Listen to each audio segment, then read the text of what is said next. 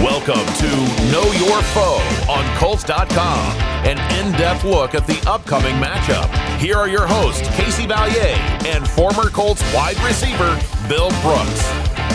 Well, welcome in to Know Your Foe on Colts.com. I am your host, Casey Valier, and joined as always by Colts Ring of Honor member Bill Brooks. The Colts are back at home following back-to-back road games. The opponent this week is the one-loss Philadelphia Eagles, and to get us caught up on all things Eagles, we are joined by Bo Wolf, who covers the Eagles for The Athletic. Bo, thank you so much for the time today. How you doing? Doing very well. Thanks for having me, guys. Now, it's a short turnaround. We had the game on Monday Night Football. They went into that game undefeated and a 10-point favorite over the Commanders, but it looked like some uncharacteristic turnovers, not being able to really get to the Commanders' offense off the field. Seems like they converted a lot of third downs. Clearly the worst game they've played to this point since it was the first game they've lost, but how surprised were you they really couldn't get any positives going for the Eagles on Monday night? Yeah, I think you outlined it well. I mean, it was sort of a case of you knew that this kind of game was going to come eventually. They won the turnover battle in each of their first 8 games, which is awesome, but feels a little bit unsustainable, right? And so this was the kind of game where a division game, we know those can always be weird. You play a team a second time. Things just didn't go their way. 2 fumbles lost, one on a missed face mask call. There are some things that you can blame, but I think the Eagles internally, I think, are correctly saying that it's not anyone else's fault. This was their loss, and you pointed to the run defense and the third down defense. That was a major issue in this game, and they have not been great at that since their rookie first round pick Jordan Davis went on injured reserve 2 weeks ago. Yeah. And on offense, they didn't get a chance to get into a rhythm, and I think that was certainly part of it. And then end of the game, you get that sort of funky call on the unnecessary roughness against Taylor Heineke, robs them of a chance to go and try to win the game. So just a weird game, I think. Now, the NFL, it's all about looking forward, so we'll kind of move on to what we're going to look at here on Sunday with the Colts and Eagles. Big picture, I think it really starts with the guy under center in Jalen Hurts. All kinds of question marks for him heading into the season on whether or not he could be kind of a franchise quarterback. He seems to have kind of quieted all that noise. Can you just talk about how dynamic Jalen Hurts has been? Yeah, he's been awesome, and better, I think, than anyone, even in the building, expected him to be. The way he looked over the summer, I said that if he plays this season like he's been playing in training camp and in the preseason, the Eagles will win the NFC East, and he will be the long-time starter. He'll probably sign a long-term contract, and he's been so much better than even I thought he would be. Wow. He has made these huge strides from year 1 to year 2 and then year 2 to year 3. And it's hard to sort of divorce that from, you add A.J. Brown to the offense. How much of a factor does that make? He's got the best, or at least arguably the best offensive line in football. How much does that help? Yeah. But just in terms of what he's been able to do, he has protected the ball very well, which he didn't do his rookie year, save for an interception last week on a downfield throw. He has been more accurate and more willing to throw between the numbers. His decision-making is really good, and you talked about how dynamic he's been. It's been interesting because over the past 4 weeks or so, he has not run quite as much as he did earlier in the season, but he certainly has that element to his game that not only is a often third down savior for the offense, but it opens things up for the rest of the running game. The attention that opposing defenses have to pay to what Jalen Hurts can do in the running game means that the holes for Miles Sanders are bigger, the holes for everybody else are bigger, and he is the biggest reason why they are where they are right now. That's where I want to go right now, Bo, is, Jalen Hurts is a dynamic quarterback, as you mentioned, and is a threat to both passing and running the ball. Can you talk about how running back Miles Sanders has benefited from the success of Jalen Hurts' running ability? Yeah, I think, Miles Sanders is in a contract year, so there is a lot of speculation and attention paid upon, whether he's going to be with the Eagles long term. But I think the way to look at it is that, Miles Sanders is probably playing in the most running back friendly offense in the league because of the attention paid to Jalen Hurts and because of how good the Eagles are as a run blocking offensive line unit. But I think that this has been the best that I've ever seen Miles Sanders play. He's been more willing to, be a one-cut runner and get things up inside. He's been physical. He's been breaking tackles, and he has, real game-breaking speed. The question of whether they re-sign him is a different question, but in terms of how he's playing, I think that Miles Sanders has been playing better than ever. Now, Bo, we know this offseason the Eagles made the trade for A.J. Brown, who has been a handful for the Colts in the past. What has his addition, along with Devontae Smith, done for the Eagles' passing game this season? Yeah, I mean, you guys know A.J. Brown well, and I think very well. Talked about, and Nick Sirianni talked about this when the Eagles traded for him. Howie Roseman comes to the general manager, comes to Nick Sirianni, and is like, "Hey, I think we might have a chance to trade for A.J. Brown. Let's go through the process. Let's look at the tape. Let's watch it." And Sirianni's like, "I don't need to watch the tape. I went up against this guy 2 times a year. I don't need to see anything. I know how good he is." And I think that's right.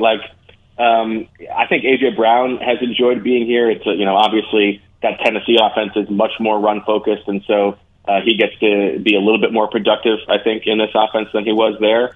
And he's very good friends with Jalen Hurts. I think that has helped. It's helped Hurts as well. But he's coming off a game in which it looked like he got a little bit banged up and had just 1 catch for 7 yards against Washington. And so with Dallas Goedert out now for the foreseeable future, I think it's going to be interesting to see if this is going to be the kind of game where the Eagles really try to pound it on the ground, because we don't know how healthy A.J. Brown and Devontae Smith are, or if they're going to be saying, A.J. Brown has done it against this team before, let's let him eat.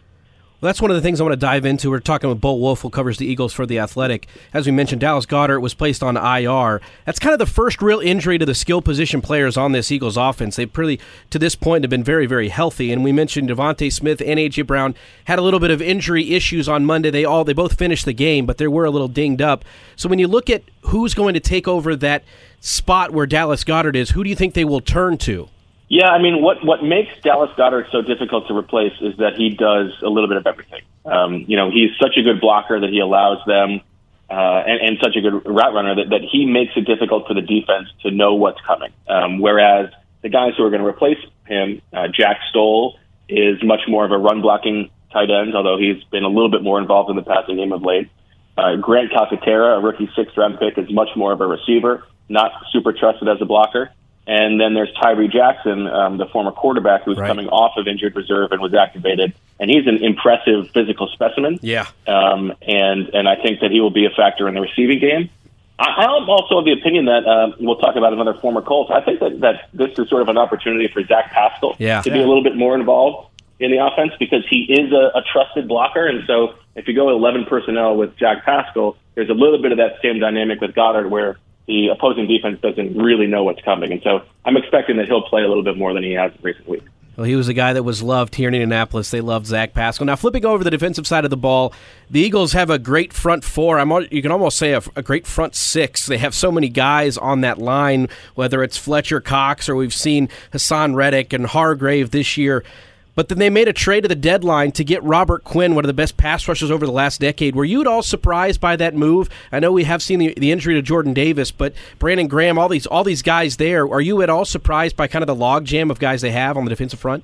Yeah, I wasn't surprised by the move, because Howie Roseman's MO is always to fortify the pass rush.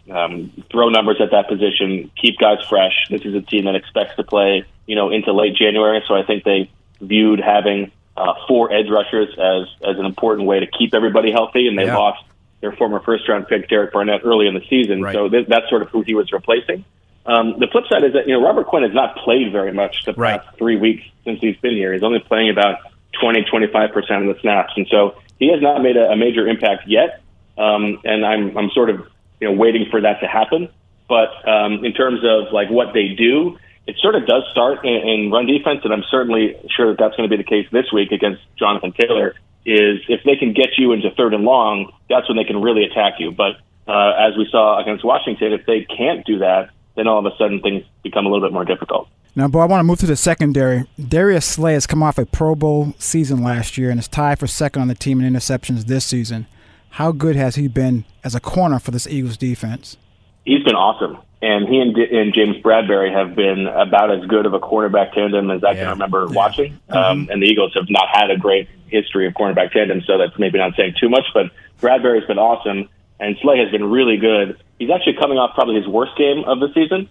Terry McLaurin had a pretty big day, and for whatever reason, McLaurin has gotten the better of Darius Slay a few times in the past.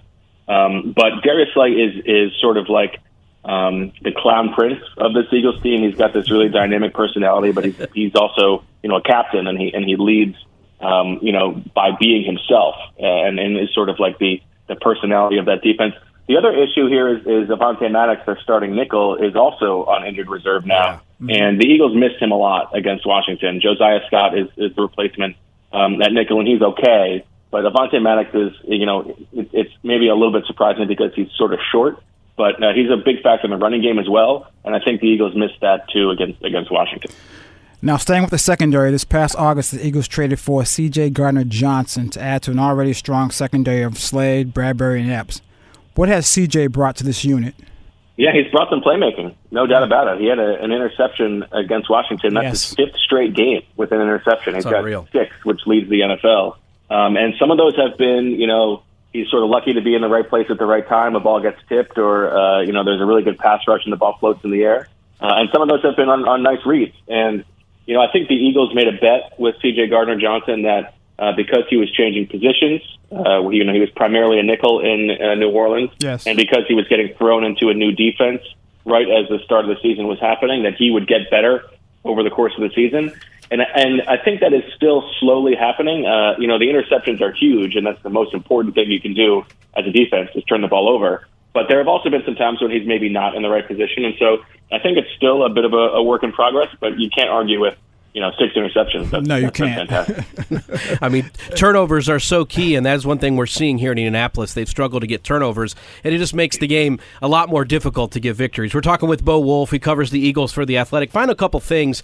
Former offensive coordinator here in Indianapolis is now the head coach there, Nick Sirianni, and he's kind of hit the ground running. He led the team to the playoffs last year, started out perfect 8-0 before Monday.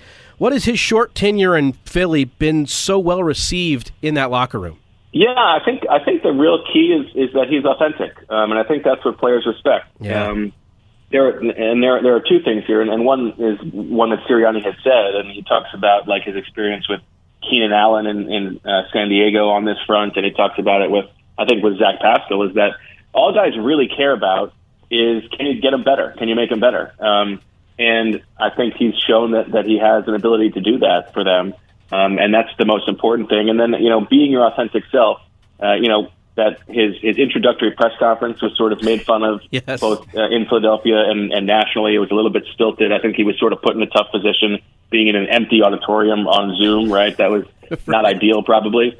And I think he's grown as a public speaker, but that's not the most important part of being a football coach, right? So I think the guys here are enjoying the Sirianni experience for the most part. Now, for Colts fans who don't get to see too much of the NFC and the Eagles, what are you expecting for Sunday in this game against the Eagles and Colts? Yeah, I think the Goddard dynamic is going to be interesting, and I think maybe it does mean that we see a little bit more of the late season 2021 Eagles, in which they really leaned on the running game. Just because no Goddard, who knows how banged up A.J. Brown is, I think we might see a little bit more of a turn the clock back game. But the really interesting thing is going to be what they do on defense, because they can't really keep doing what they've been doing the past couple of weeks against a Colts offense that I would imagine, and you guys can correct me if I'm wrong, but I would imagine it's going to be pretty run heavy. Yeah. And so they signed Linval Joseph off the street today to add to the mix as a nose tackle. He's an aging veteran. I don't know how much they're going to expect from him, but they sort of need a big body inside to help them do what they want to do on defense structurally. And that's what I'm curious about. Like, are they going to really fundamentally change anything up front as opposed to just sort of doing what they've been doing? My expectation is this will be, a run-heavy game on both sides. And maybe that means this is the kind of game where Jalen Hurts' legs, which have not been used too much over the past month or so, maybe this is the kind of game where he sort of takes over from that capacity. Well, there we go. We'll find out on Sunday. That's Bo Wulf, covers the Eagles for The Athletic. Bo, thank you so much for the time and enjoy the game. Thanks, guys. The Colts welcome in the 8-1 Philadelphia Eagles to Lucas Oil Stadium on Sunday. Next week, the Colts have an extended weekend as they'll play the Steelers on Monday Night Football following the Thanksgiving weekend. And to get us covered on all things Steelers, we're going to talk with Brooke Pryor, who covers the Steelers for ESPN. But this Sunday, Nick Sirianni makes his return to Lucas Oil Stadium as the Colts welcome in the Eagles. For Bill Brooks, I'm Casey Valier. Enjoy the game and go Colts.